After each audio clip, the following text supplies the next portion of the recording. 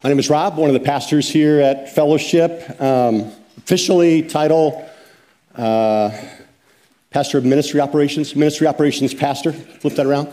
What does that mean? Let's talk later. I actually typically just describe like kind of whatever it takes to move the mission forward.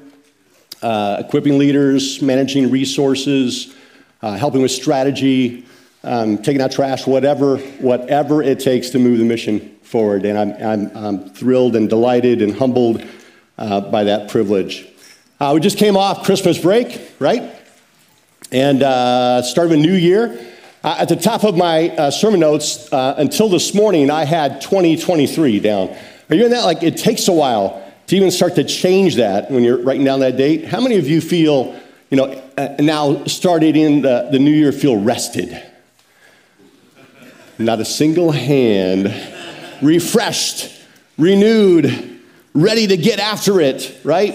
Darcy and I traveled north on Christmas Day to see our kids and grandkids up in Chicago and Milwaukee. We drove 1,200 miles. We slept in 3 beds in 5 nights. And we came home with more than a few presents in the trunk.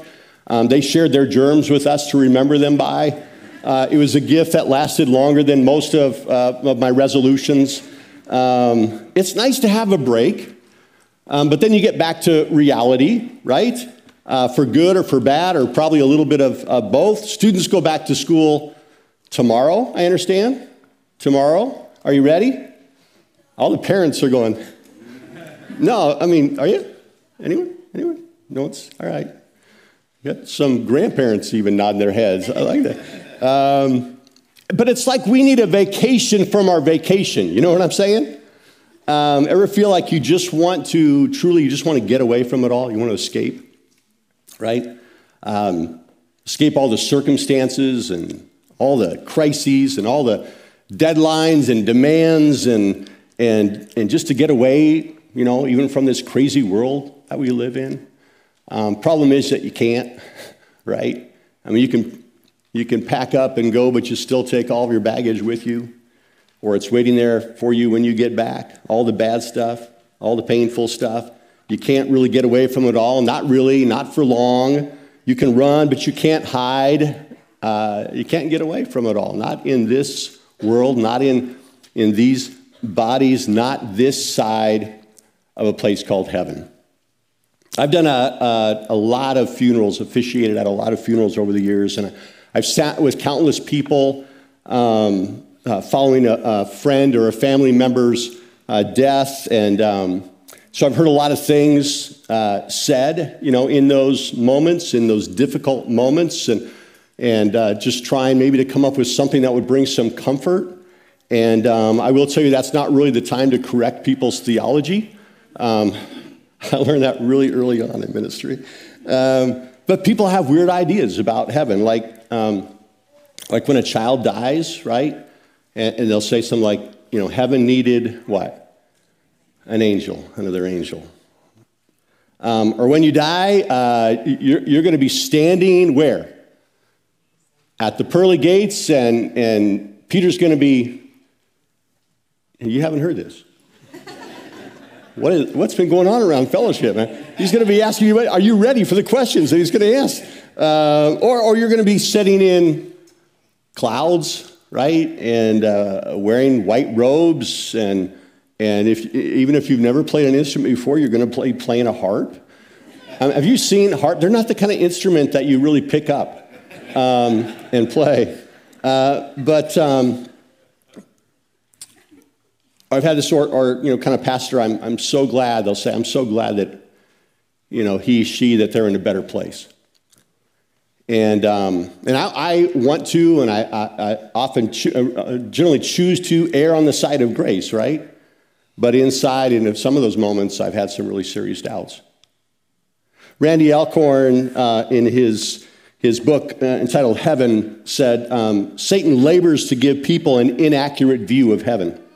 He slanders 3 things: God's person, God's people, and God's place. He said some of Satan's favorite lies are regarding heaven. But Jesus said, I go to prepare a place for you. So we're going to talk about that place, the final place, not heaven, not earth as it is, not in its present state, but the new heaven and the new earth.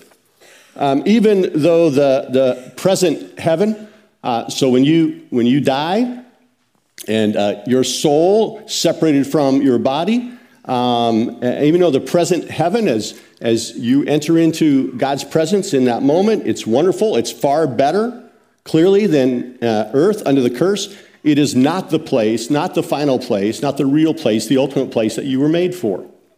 Our destiny is a resurrected life on a resurrected earth.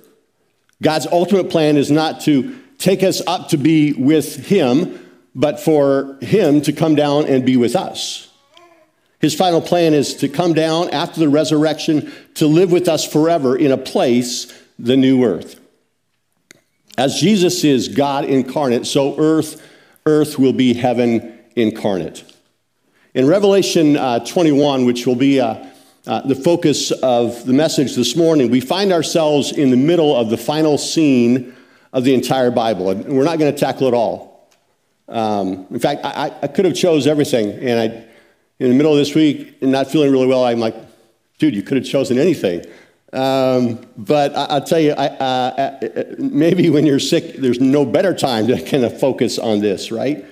But we're not going to tackle it all, but quickly, a little context.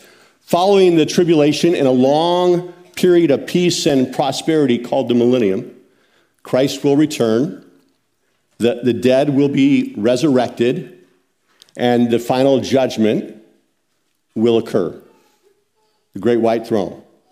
And at that point, Satan and all of hell will be thrown into the lake of fire.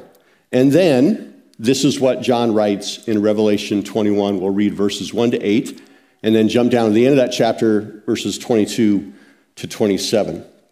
You can follow on the screen. Also encourage you, because we're going to be bouncing in and out of that passage. Open your Bibles to that, or open your phones. Beginning again in verse 1 of chapter 21. Then I saw a new heaven and a new earth, for the first heaven and the first earth had passed away, and the sea was no more. And I saw the holy city, New Jerusalem, coming down out of heaven from God, prepared for a bride adorned for her husband. And I heard a loud voice from the throne saying, Behold, the dwelling place of God is with man. He will dwell with them, and they will be his people, and God himself will be with them as their God. He will wipe away every tear from their eyes, and death shall be no more. Neither shall there be mourning, nor crying, nor pain anymore, for the former things have passed away. And he who is seated on the throne said, Behold, I am making all things new. Also he said, Write this down, for these words are trustworthy and true. And he said to them, It is done. I am the Alpha and the Omega, the beginning and the end. To the thirsty I will give from the spring of the water of life without payment. The one who conquers will have this heritage, and I will be his God, and he will be my son. But as for the cowardly, the faithless, the detestable, as for murderers, the sexually immoral, sorcerers, idolaters, and all liars, their portion will be in a lake that burns with fire and sulfur, which is the second death. And I saw no temple in the city, for its temple is the Lord God, the Almighty of the Lamb, and the Lamb. And the city has no need of sun or moon to shine on it, for the glory of God gives it light, and its lamp is the Lamb. By its light will the nations walk, and the kings of the earth will bring their glory into it. And its gates will never be shut by day, and there will be no night there. They will bring into it the glory and the honor of the nations. But nothing unclean will ever enter it, nor anyone who does what is detestable or false, but only those who are written in the Lamb's book of life. God is in the business of creating new things. In Genesis 1:1, right, at the beginning of the Bible, and here we are at the end, it says, In the beginning, God created the heavens. And in that context, that word heaven is talking about the kind of celestial skies, the sky and atmosphere and the earth. But God is Alpha, right? Beginning and end, making new things. And the new heaven and the new earth are not simply the old being renovated, but a new creation. It's a new thing. That's not to say that there won't be conformity, continuity, familiarity with the old, but that word that's used here is for new is kainos, which means fresh. Not chronologically new, but qualitatively new.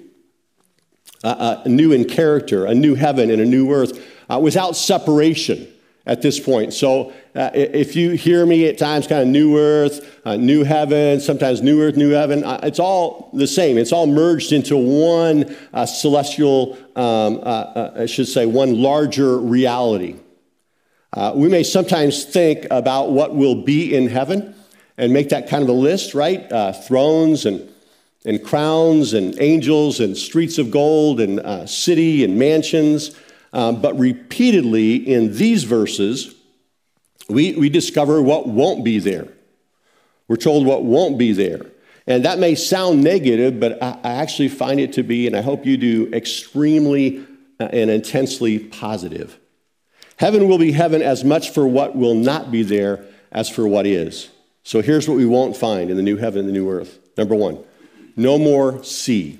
No more sea. The sea was no more. That seems redundant after saying that the old earth has passed away, so why pick on the sea, right? Personally, I'm more of a mountain kind of guy than a sea person. I mean, all that sand getting stuck in places, and you just lay there and fry. I mean, I don't know. How many of you are sea people? I knew it. Well, that's all right. So for you, I don't want to go, hey, this is literally no sea. Sorry. Tough. I win. But I am, I would be sad for this. I'm like, that would mean, I get thinking about it, like, that's no seafood. Oh, yeah, exactly. That doesn't sound like heaven. I mean, all the stuff that I can't afford now, I'm looking forward to that. What is meant here is debatable, and so we hold so much of this very humbly, openly, but an interpretive challenge, again, of Revelation is sorting out what's figurative and what's literal. We do know, and I believe this is literal, there will be water. In chapter 22, it speaks of a river that flows from the throne of God and through the city of the New Jerusalem. One probable interpretation that continued to pop up in my study here points back to the most prominent use of the concept of sea in Revelation as a symbol of evil. In Revelation 13, John saw the beast rising from the sea. A likely implication here is that no more sea means no longer under attack from the world, from the devil, and from the flesh, right? In Revelation 20, we see the false trinity. That is the devil, the beast, and the false prophet, the false trinity, thrown into the lake of fire, all right? Gone forever. No more sea means no more evil, no more devil, no more temptation. Is that good news? Good news, all right? The dumbest thing that you could ever say, by the way, I think in heaven would be, have a good day.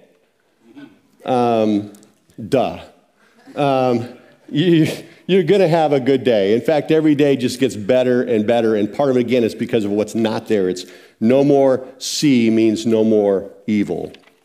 Number two, no more sorrow and suffering. No more sorrow and suffering. Maybe the most familiar part of this passage are these words from verse 4. He will wipe away every tear from their eyes, and death shall be no more. And neither shall there be mourning, nor crying, nor pain anymore, for the former things have passed away. Amen? I mean, sign me up. Sign me up. I was just kind of curious, especially after being sick all week, how much money was spent on over-the-counter, non-analgesic pain medication every year worldwide. Anyone got a guess? You ready for this? 2022, it was $22 billion. That's just over the counter, right? 22 billion. In heaven, 0. No more drug companies. If I would have said that in the church I was up at in Pennsylvania, I would have been in big trouble. A lot of pharmaceutical plants up there. But, and no more health insurance. Can I get an amen? Anyone work? No. We do love you. We are very grateful for you. Absolutely. But looking forward to not having it. And so no wonder the streets are paved in gold. If there's no more of that stuff, right? No headaches, no backaches, no surgeries, no more emotional or relational pain, no more mental illness, no tearful goodbyes, no funeral services. The sources of sorrow and suffering are non-existent in heaven. All the sources are non-existent. But what does it mean that he will wipe away every tear, and that's singular, every single tear, if there is no more crying? The former things have passed away, but it doesn't mean this. It doesn't mean that our memories will be erased, that those things will be gone, that we'll forget all the things that we ever experienced here on earth, or even that we will not know that we are absent from others that we know and love who are spending eternity in hell. Read the story of the rich man and Lazarus. Sadness for those who don't know Christ is something that we should feel, but we should feel it now. While there's still something that we might participate with God in doing something about that. In fact, that's part of why I'm so excited that next weekend John Hopper will be with us and we're going to be going through that book. He may say a bit more about this as a motivator. In heaven, what's going to happen is we're just going to have a different perspective. We're going to actually have an accurate perspective. We're going to have the full perspective. In heaven, we'll be comforted not because we know less, not because somehow that's been erased from our memory bank, but because we're actually going to know more. God will wipe away every tear by explaining his ultimate purposes, his sovereign design. Jonathan Edwards said that heaven will have no pity for hell. Not because the saints are unloving, but because they are perfectly loving. They will see everything in conformity with God's love, justice, and glory. We will worship the Lord without regret, sorrow, or misgivings about our Father's plan. In 2 Corinthians 4:18, it says, "So we fix our eyes not on what is seen, but on what is unseen. For what is seen is temporary, but what is unseen is eternal." Our hope in hardship is heaven. Our hope in hardship is heaven, where death and disease and the devil are no more. No more. No more sorrow, no more suffering. Instead, more joy and more gladness. Psalm 30 says, "Weeping may last through the night, but joy comes in the morning." Amen? Number 3, no more sanctuary. No more sanctuary. No sanctuary, no temple. Verse 22, "And I saw no temple in this city, for its temple is the Lord God, the Almighty, and the Lamb." Presently in heaven, present heaven, there is a temple containing the glory of God. It's God's throne room. It's kind of his oval office. It's where he manages the affairs of the world, where he sends out his army of angels to do his work. In the new heaven, there is no heavenly temple because God himself is now the temple. God's Shekinah glory will be everywhere, visible at once. God has always wanted us to see him. Always. And Adam and Eve, they lived in the presence of the glory of God. That's why it was paradise. But they sinned and they were cut off, right? But God didn't give up. So God revealed his glory in things like the face of Moses. He in the sky, a cloud by day and a pillar of fire by night, right? In a tent, in a tabernacle, in the temple built by Solomon. But when the temple was turned into a place of idolatry, God's glory departed. And then God sent his son. He became the embodiment of God's glory.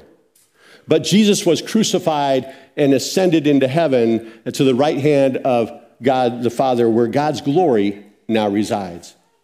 And while the church as the body of Christ is now a display of God's glory, it's just a shadow. It's just a shadow. But one day, according to Matthew 24:30, when Christ returns, he will come on the clouds of the sky with power and great glory. One day, according to our text in Revelation, that great glory will be confined in no way, shape, or form. Listen to Revelation 21:3 from the Message. Look, God has moved into the neighborhood, making his home with men and women. They're his people. He's their God. He's moved into the neighborhood. He's come to us. We're his people. He's our God, and his glory abounds. No temple, no need. You know, sometimes people talk about it like, man, I can't wait. I have a lot of questions I want to ask God, but everyone else has a lot of questions, and how's he going to manage that? I need to make an appointment, kind of VIP pass to make it into the Oval Office, and that's probably going to be true for, other characters, but not for God. Like, you'll never need an invitation. You'll never need an appointment. Available wherever you go, he is. We'll enjoy God's presence, Father and Son, Lion and Lamb. Throughout all eternity, we will never be separated. So much, really, of what we know in this picture is very relational. It's very relational, and it talks about this simple truth that, man, we're going to be with him. And sometimes we just kind of passingly say that, I can't wait to be with him. I mean, let it sink in. We're going to be with him. Direct, unhindered fellowship. No more sanctuary, but more of God's glory face to face. Number 4, because there will be no sanctuary, there will be no more sun. No more sun. Or more accurately, from the text, no need for the sun. This is cause and effect. The former produces the latter. Verse 23, and the city has no need of sun or moon to shine on it. For the glory of God gives it light, and its lamp is the Lamb. Light and life will come from the glory of God. The light that blazed in the face of Jesus on the Mount of Transfiguration in Matthew 17 will be the sole source of light in the New Jerusalem. We will walk in the light of his glory. And as a result, Revelation 22:5 tells us that there will be no night there, no need for lamps or sun, for the Lord God will shine on them. Throughout the Bible, right, darkness represents evil, and it represents ignorance. But light is a picture of holiness and personal knowledge of God. In the New Jerusalem, in the new heaven and earth, we will walk in the light. We will finally and fully know God. Not just knowing about him, but knowing him in a real, intimate, again, relational way. In 2 Corinthians 13:12, it supports this by saying, now we see but a poor reflection as in a mirror. Then we shall see face to face. Now we know in part. Then we will know fully, even as I am fully known. No more sun, but more knowledge, more relationship, more awareness, more understanding, more insight, more access with God. Number 5, no more self-glory. No more self-glory. In the new heaven and new earth, Christ alone is preeminent. He alone will be worshiped. I'm not talking about standing around, right, in white robes, singing with the choir for eternity. Nothing against the choir. I sang in choir in high school. Couldn't read notes, but I sang in the choir when I was in high school. I would encourage you this week, wish we had time, but I just encourage you, read Revelation 4. We covered kind of 1 through 3 Advent series. Read Revelation 4. And here's I just made kind of a list from that chapter describing heavenly worship. Our worship in heaven will declare his greatness. It will celebrate his goodness. It will submit to his authority. Unselfishly, it'll come before his glory and exalt his name. No more self-glory. Why? Because it's all about him. It's always been all about him. But finally, we'll recognize and realize it's all about him. Look at these verses that describe the worship of heaven, 24 to 26. By its light will the nations walk, and the kings of the earth will bring their glory into it. And its gates will never be shut by day, and there will be no night there. They will bring into it the glory and the honor of the nations. At Christ's birth, actually a couple years later, the Magi came, right? And led by the light of God's glory, and they gave glory and honor to him. The worship of the wise men is going to be repeated again and again and again and again and again and again over all of time and eternity. Every knee bowing, every tongue confessing. No one will be on the sidelines, because the gates of the new Jerusalem will never be closed. There will be no hindrances. There'll be no barriers. There'll be no shutting worshipers out from bringing their praises to God. Worship around the clock. And I think we ought to prepare and practice for that. Jeff, you should pay attention to this. So I'm just going to let the clock run. We're not in the new heaven and new earth yet, so I'll pay attention to the clock. But man, I mean, maybe that sounds like, what? Really? I'm going to around the clock, unceasing praise and worship? It's what we're made for. It's what we're made for. To be loved by him and to love him back, it's what we're made for. And all of life becomes just that. John MacArthur writes, perfect praise will be the highest, noblest expression of our perfected being. We will recognize the splendor of God. We will see clearly his glory and perfection, and gazing on God's perfections eternally will compel us to offer uninterrupted, unrestrained, adoring, loving worship. It will be our delight. No more self-glory, but more worship of God. Number 6, no more sin. No more sin. No more sin. Verse 27 tells us that nothing unclean will ever enter it. Major cities can be overrun by the cumulative effects of sin. More people, more sin. But not this city. By grace, part of our inheritance as God's sons and daughters will be new, perfect, holy bodies, minds, and hearts. Glorified, resurrected bodies without the presence of a sin nature. Now, man, all kinds of questions start to rise. It's like, hey, do I get I get to pick out? Tell me a good-looking guy. Jeff? Oh. I thought you were going to give me a good-looking guy. Oh, you're just going to say. I don't know if that illustration is going to work. No, but it's not like, some of you may even think my body's pretty good. My mind's pretty good. It's not like, new in the sense of unrecognizable. Because if that was the case, the promise of heavenly reunion doesn't provide a whole lot of comfort. It doesn't. But we'll be the perfect version of ourselves, if you can imagine. No flaws, no limits, always on our best behavior, all the time. In that sense, it's like, really, you won't be recognizable.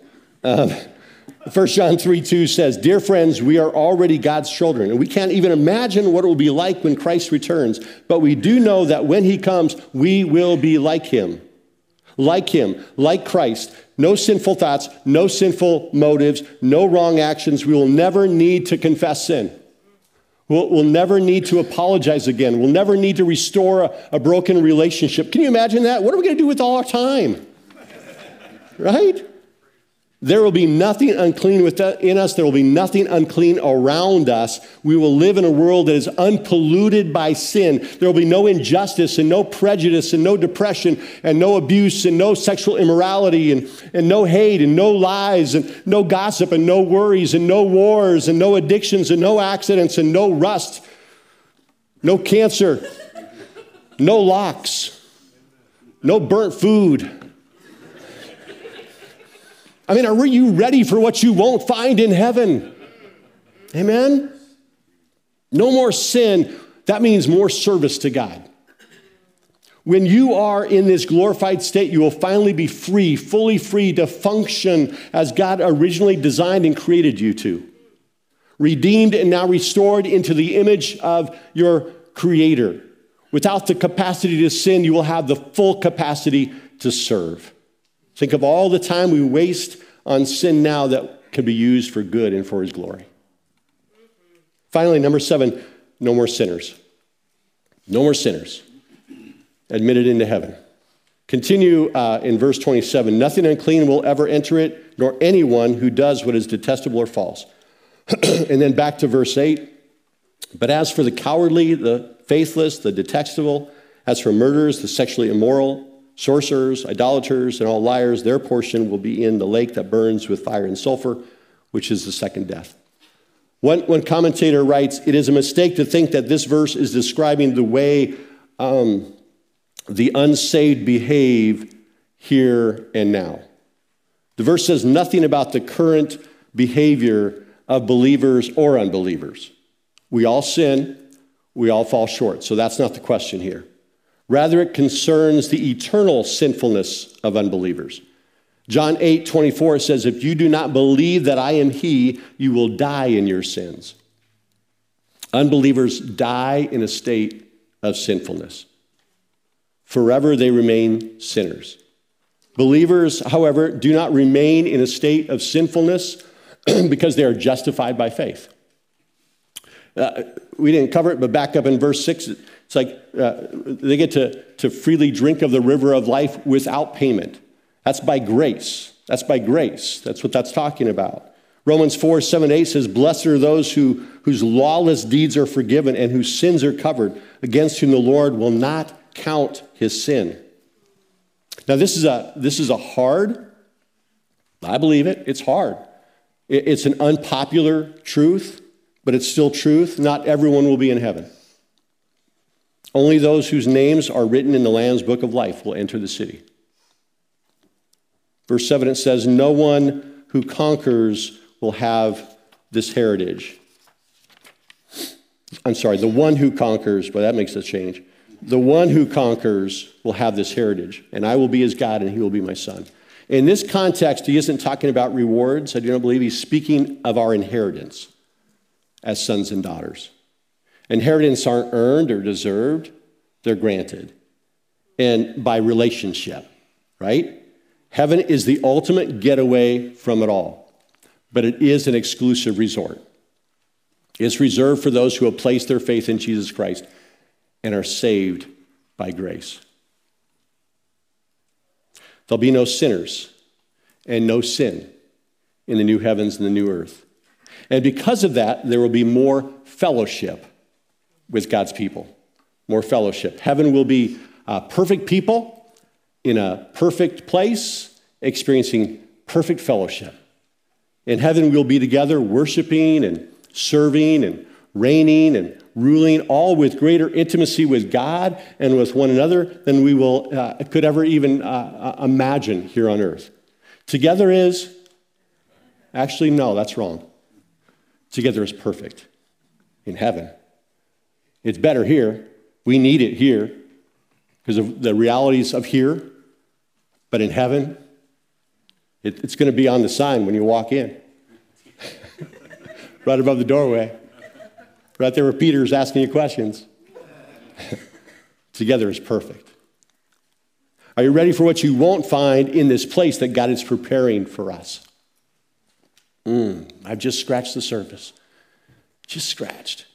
We're just peering through the gate. We're just peeking over the wall. We are still seeing through a glass darkly. As the song says, we can only imagine what it will be like. But even with that glimpse, isn't it just stunning? Isn't it magnificent, spectacular? I mean, I was just wrestling with, what's the word that you use? So what? You've heard it said that you don't want to be so heavenly minded that you're of no earthly good. Heard that? I actually think, it's flipped. I think if we were more heavenly minded, more aware, more prepared, more watchful, more expectant, more excited about heaven, then we would be more purposeful in how we live here and now. We would make ourselves ready as a bride on our wedding day. We would watch and wait and worship with greater anticipation and with a humble expectation. We would strive in his strength and for his glory to lay up for ourselves treasures in heaven. We would invest more in things that matter and things that last, in people who are going there. Hang with me here, but if someone falls out of an airplane with no parachute on and you don't have a parachute, you're not going to jump out after them, are you? I mean, it wouldn't do any good anyway. 2 deaths are not better than 1. But if you have a parachute, you might just try one of those Mission Impossible moves, you know? I'd like to think I'd try. Zip, and you'd fly down, and you grab them, and then you'd pull your parachute, and you'd both land safely. Beautiful. It is the hope of safety in the end that releases radical, sacrificial love now. The hope of heaven should release in us radical, sacrificial love now. Because we know how it ends, and we know where we're going, and it's all going to be good. And it should cause people, when they look at us and living that way, it should cause people, like Peter says, to ask a reason for the hope that is in you. Like, how can you jump out of your own comfort? How can you jump out of your own comfort and safety to save someone else? And your answer, I have a parachute. It's called the hope of glory. Do you have a parachute? Do you need a parachute? The reality of heaven is a motivator. The reality of hell is a motivator. I want to invite you to take a moment and think about the picture and the promise of a new heaven and a new earth. Something is coming. Something better. How does it make you feel? How does it change you, comfort you, encourage you? How does it inspire you to live your life now? Take a moment.